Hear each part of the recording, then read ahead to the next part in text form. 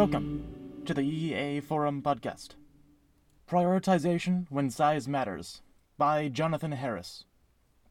Too long didn't listen.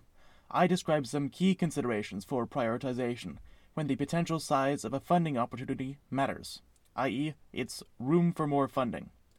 I show how this relates to the ITN framework, and I propose new prioritization components, including scalability, as clarification of tractability, and two different types of neglectedness. It would be nice if all we needed to know when prioritizing funding opportunities was their marginal good per dollar. In reality, funders always need to make two decisions: what to fund and how much. Research, evaluation, and execution take time and effort. When we find a great opportunity, we should be even more thrilled if we can put many dollars into it rather than just one. Scalability matters. However, if we start throwing a lot of dollars at an opportunity, then other funders are going to react. Coordination is hard, and our dollars are likely to crowd out or funge others. The extent to which this is an issue depends, among other things, on the neglectedness of the opportunity. These considerations, and others, arise when we think about the interaction of our funding decisions with others, i.e., as part of an equilibrium. They are even more relevant when we have the ability to put so much funding into an opportunity that it changes the opportunity itself, i.e., it is non-marginal. In this post, I share a framework that we have developed at the Total Portfolio Project, TPP, to account for these considerations. I'll refer to this as the framework, but note that it's just one tool among many that we think are useful for assessing opportunities. We developed this framework out of necessity, because of our goal to develop tools for prioritization that work across a wide range of funding opportunities, and when size matters. Now, with the increasing wealth and ambitions of EA, it seems like these considerations are more relevant than ever to the community at large. Comments, questions, and feedback are very welcome.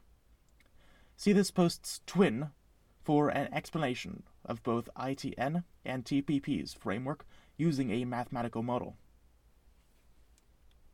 Review of ITN.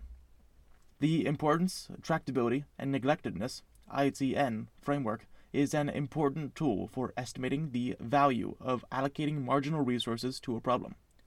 80,000 Hours describes the components as follows. Importance. If we solve the problem, how good would it be? Tractability.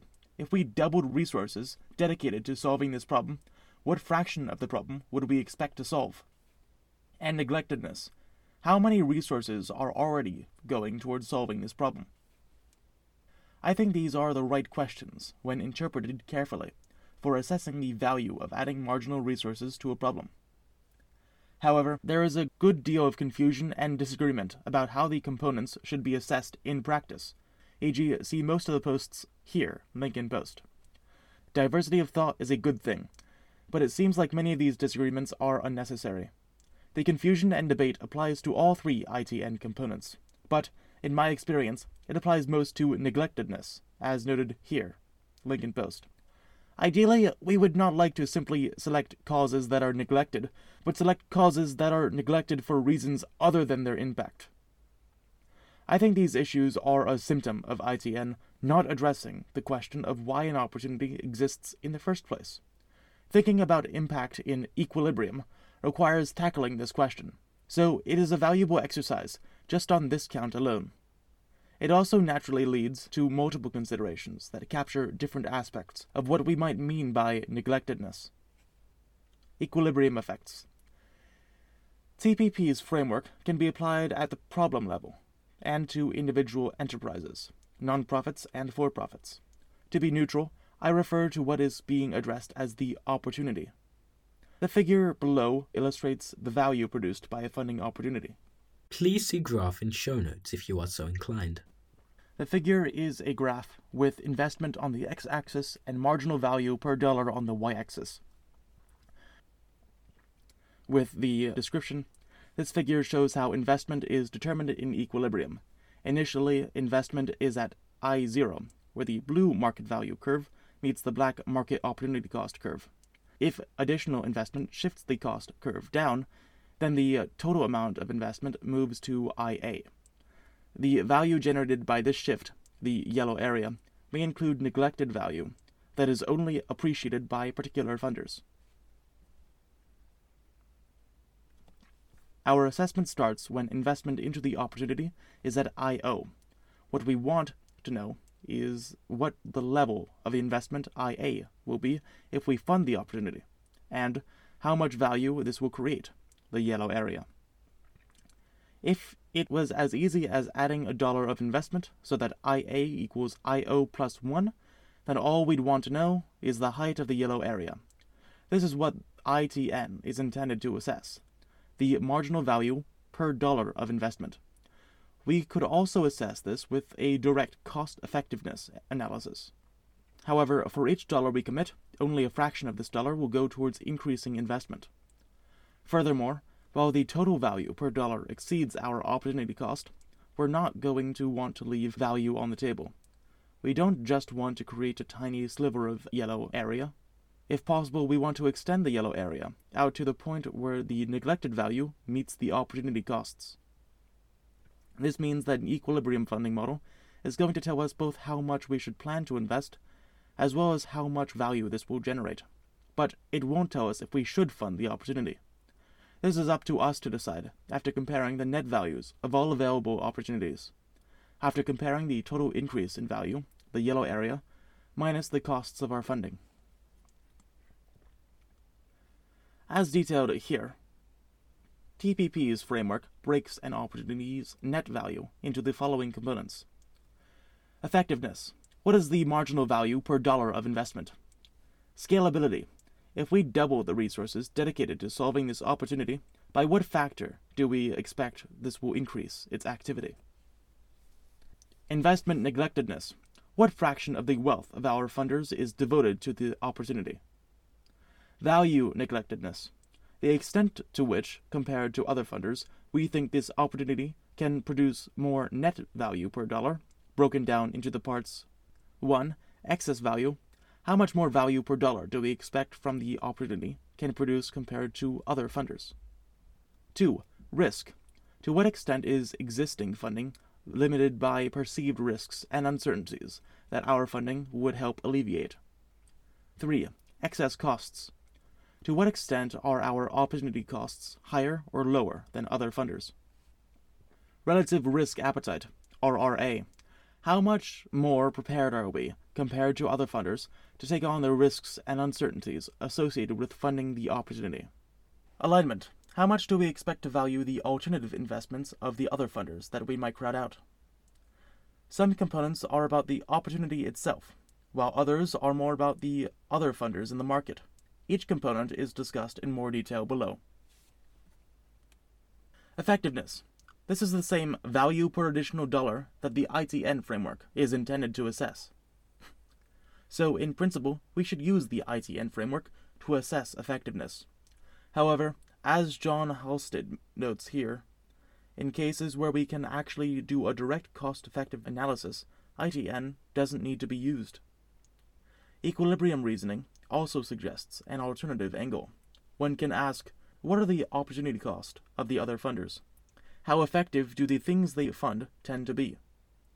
How much do we think funding this opportunity is constrained by risks or uncertainties that we can help alleviate with our funding?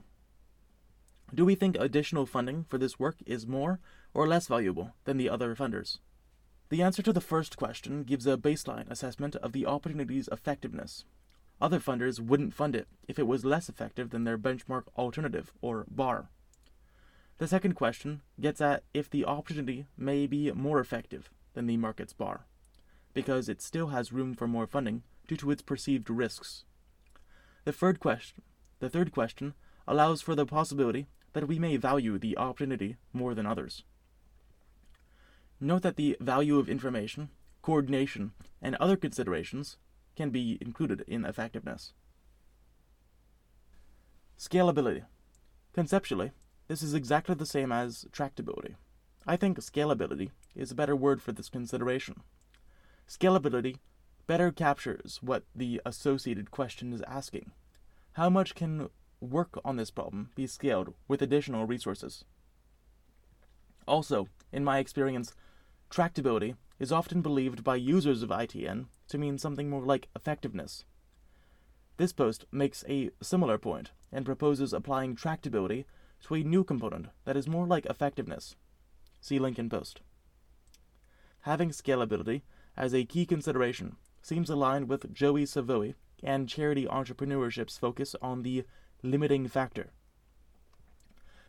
To illustrate the difference between scalability, effectiveness, and ITN's importance, consider that earlier stage opportunities are likely to have low scalability but high expected effectiveness and high expected importance, or scale. Because promising early stage opportunities will initially involve non-scalable work that sets the foundation for future scale. The expected future scale and effectiveness go together because each bit of work now is enabling that future. But scalability is about how much additional funding now will enhance that future. If work today depends mostly on a few key people, then current funding is unlikely to be the limiting factor. Investment neglectedness. Investment neglectedness can be thought of as the ratio of existing investment to the existing funder's wealth. It's about asking, what is going on with an opportunity that is not attracting more investment from its wealthy funders? It is best considered relative to other opportunities. All else equal, between two opportunities with the same level of existing investment, the one with wealthier existing funders will have lower investment neglectedness, so it should be a lower priority. Equivalently, but perhaps surprisingly, between two otherwise equal opportunities, i.e. with the same effectiveness and scalability, with equal access to wealth, investment neglectedness would suggest to prioritize the one that has received the higher level of existing investment. This aligns with this post. Value neglectedness. Value neglectedness naturally arises in the equilibrium model in the following three ways. Note that excess value and risk are particularly important, as they also factor into our assessment of effectiveness. As an example of related thinking, 80,000 Hours seems to be making a statement about value neglectedness here. Quote, one particularly important way that a problem can end up neglected for bad reasons is if other people simply don't value it. This article argues that if you care about something X times more than the average person, you should expect to have X times as much impact by working in that area, by your lights. For instance, we think that the interests of future generations are dramatically undervalued by society, so by working on issues that aid future generations, we can have far more impact. End quote. Interestingly, overall value neglectedness can and will be negative for areas or enterprises that we think are less effective or less urgent than other funders. Excess value. Excess value captures the possibility that, compared to other funders, we think the opportunity is going to produce more value per unit of activity. Other funders will only fund the opportunity up to the point where they think the opportunity's effectiveness matches their opportunity costs. Since we see more value than others, we should be willing to allocate more funding to such opportunities. Risk. Risk is about the extent to which opportunity is associated with risks and uncertainties that our funding can help alleviate. With for-profit companies, this is going to be the financial risk. With nonprofits, this obviously doesn't apply. However, risk-like costs can arise for nonprofits. For example, other funders can be uncomfortable being too large a percentage of an opportunity's funding. Or, if they aren't super wealthy, then devoting too much funding could start to increase their opportunity costs by reducing funding for their alternatives. Such considerations may cause them to underfund some opportunities. Our participation in funding the opportunity can alleviate these risk-like costs. Thus, opportunities which seem to be partly limited by risk give us the possibility to add value to the market. It is crucial that our funding can help alleviate the risk-like costs. Some kinds of uncertainty of other funders, e.g., fundamental moral uncertainty, may not be something that changes with our participation. I would account for such uncertainties in effectiveness and excess value. Excess costs. Theoretically, all funders would have the same opportunity costs. Funders with lower opportunity costs would lend money to those with higher ones until there are no more trades like this that are worth doing. In reality, there are limits to such trading, and a funder's opportunity costs will depend on their unique opportunity set. It is not great for a funder with high opportunity costs to go into an opportunity where they crowd out funders with lower costs. It is likely to destroy value overall, so it is important to consider that there may be significant differences in funder opportunity costs. Funders with special access or special knowledge are more likely to have higher quality opportunities and higher opportunity costs. Relative to the average person, EA community members would seem to have higher opportunity costs, but then EAs in special situations, e.g., active entrepreneurs, professional funders, are in turn more likely to have higher opportunity costs compared to the community average. Relative risk appetite. In equilibrium, if we have greater appetite for risk, then we can have impact even if all other funders have pretty much the same beliefs, because we would be willing to take on more risk and disperse more funding where others won't. In terms of the diagram, we will contribute more to reducing the slope of the cost curve. However, if we have an unusual tolerance for risk, this will most likely apply across all opportunities. So it is probably only an important consideration when we observe that the risk appetites of the other funders in a particular opportunity are unusually high or low. RRA seems like it might be the funder version of personal fit. That is, if someone is more talented in an area or more passionate about an area, then they can take on more career risk by being more ambitious. Then, ultimately, they will probably have a greater impact. Alignment. Unlike the other considerations, which factor into both the value and the costs of an opportunity, alignment is only about the costs. It is about the value we place on what other funders will do with their money if we crowd them out. For example, if we are considering funding AMF, and we expect other funders' alternative to be to fund the Malaria Consortium, then we would likely judge this to a... For example, if we are considering funding AMF, and we expect other funders' alternative is to fund Malaria Consortium, then we would likely judge this to be a situation of high alignment. Whereas, if we believed that AMF was the only highly effective charity that other funders knew about, maybe they liked the logo or something, then we might expect them to give to a much less effective charity as an alternative, or to not give at all. This would be a case of low alignment. This is an important consideration, as there are many opportunities where we can expect most additional funding to crowd out existing funding. In these cases, the main effect of funding the specific opportunity is actually to increase funding for the market's alternative. If the market is unaligned, then this could make funding a highly effective but crowded opportunity net loss. Conclusion. In this post, I've described TPP's framework for assessing opportunities for impact in equilibrium. Compared to ITN, TPP's framework suggests that funders start by assessing the effectiveness and alignment of other relevant funders. Use tractability according to its 80,000 hours definition, but relabeled as scalability. Analyze neglectedness in two ways with several more granular parts. Include an assessment of relative risk appetite that has parallels to personal fit. We believe that these ideas could be useful for other researchers and funders. That said, I'm conscious that TPP's goal with this framework is for it to apply to a wide range of funding opportunities. It wouldn't be surprising if it misses crucial considerations in particular areas. I'd be interested to hear views about that specifically, as well as about this framework in general. I would greatly appreciate further discussion, either in the comments below or via email.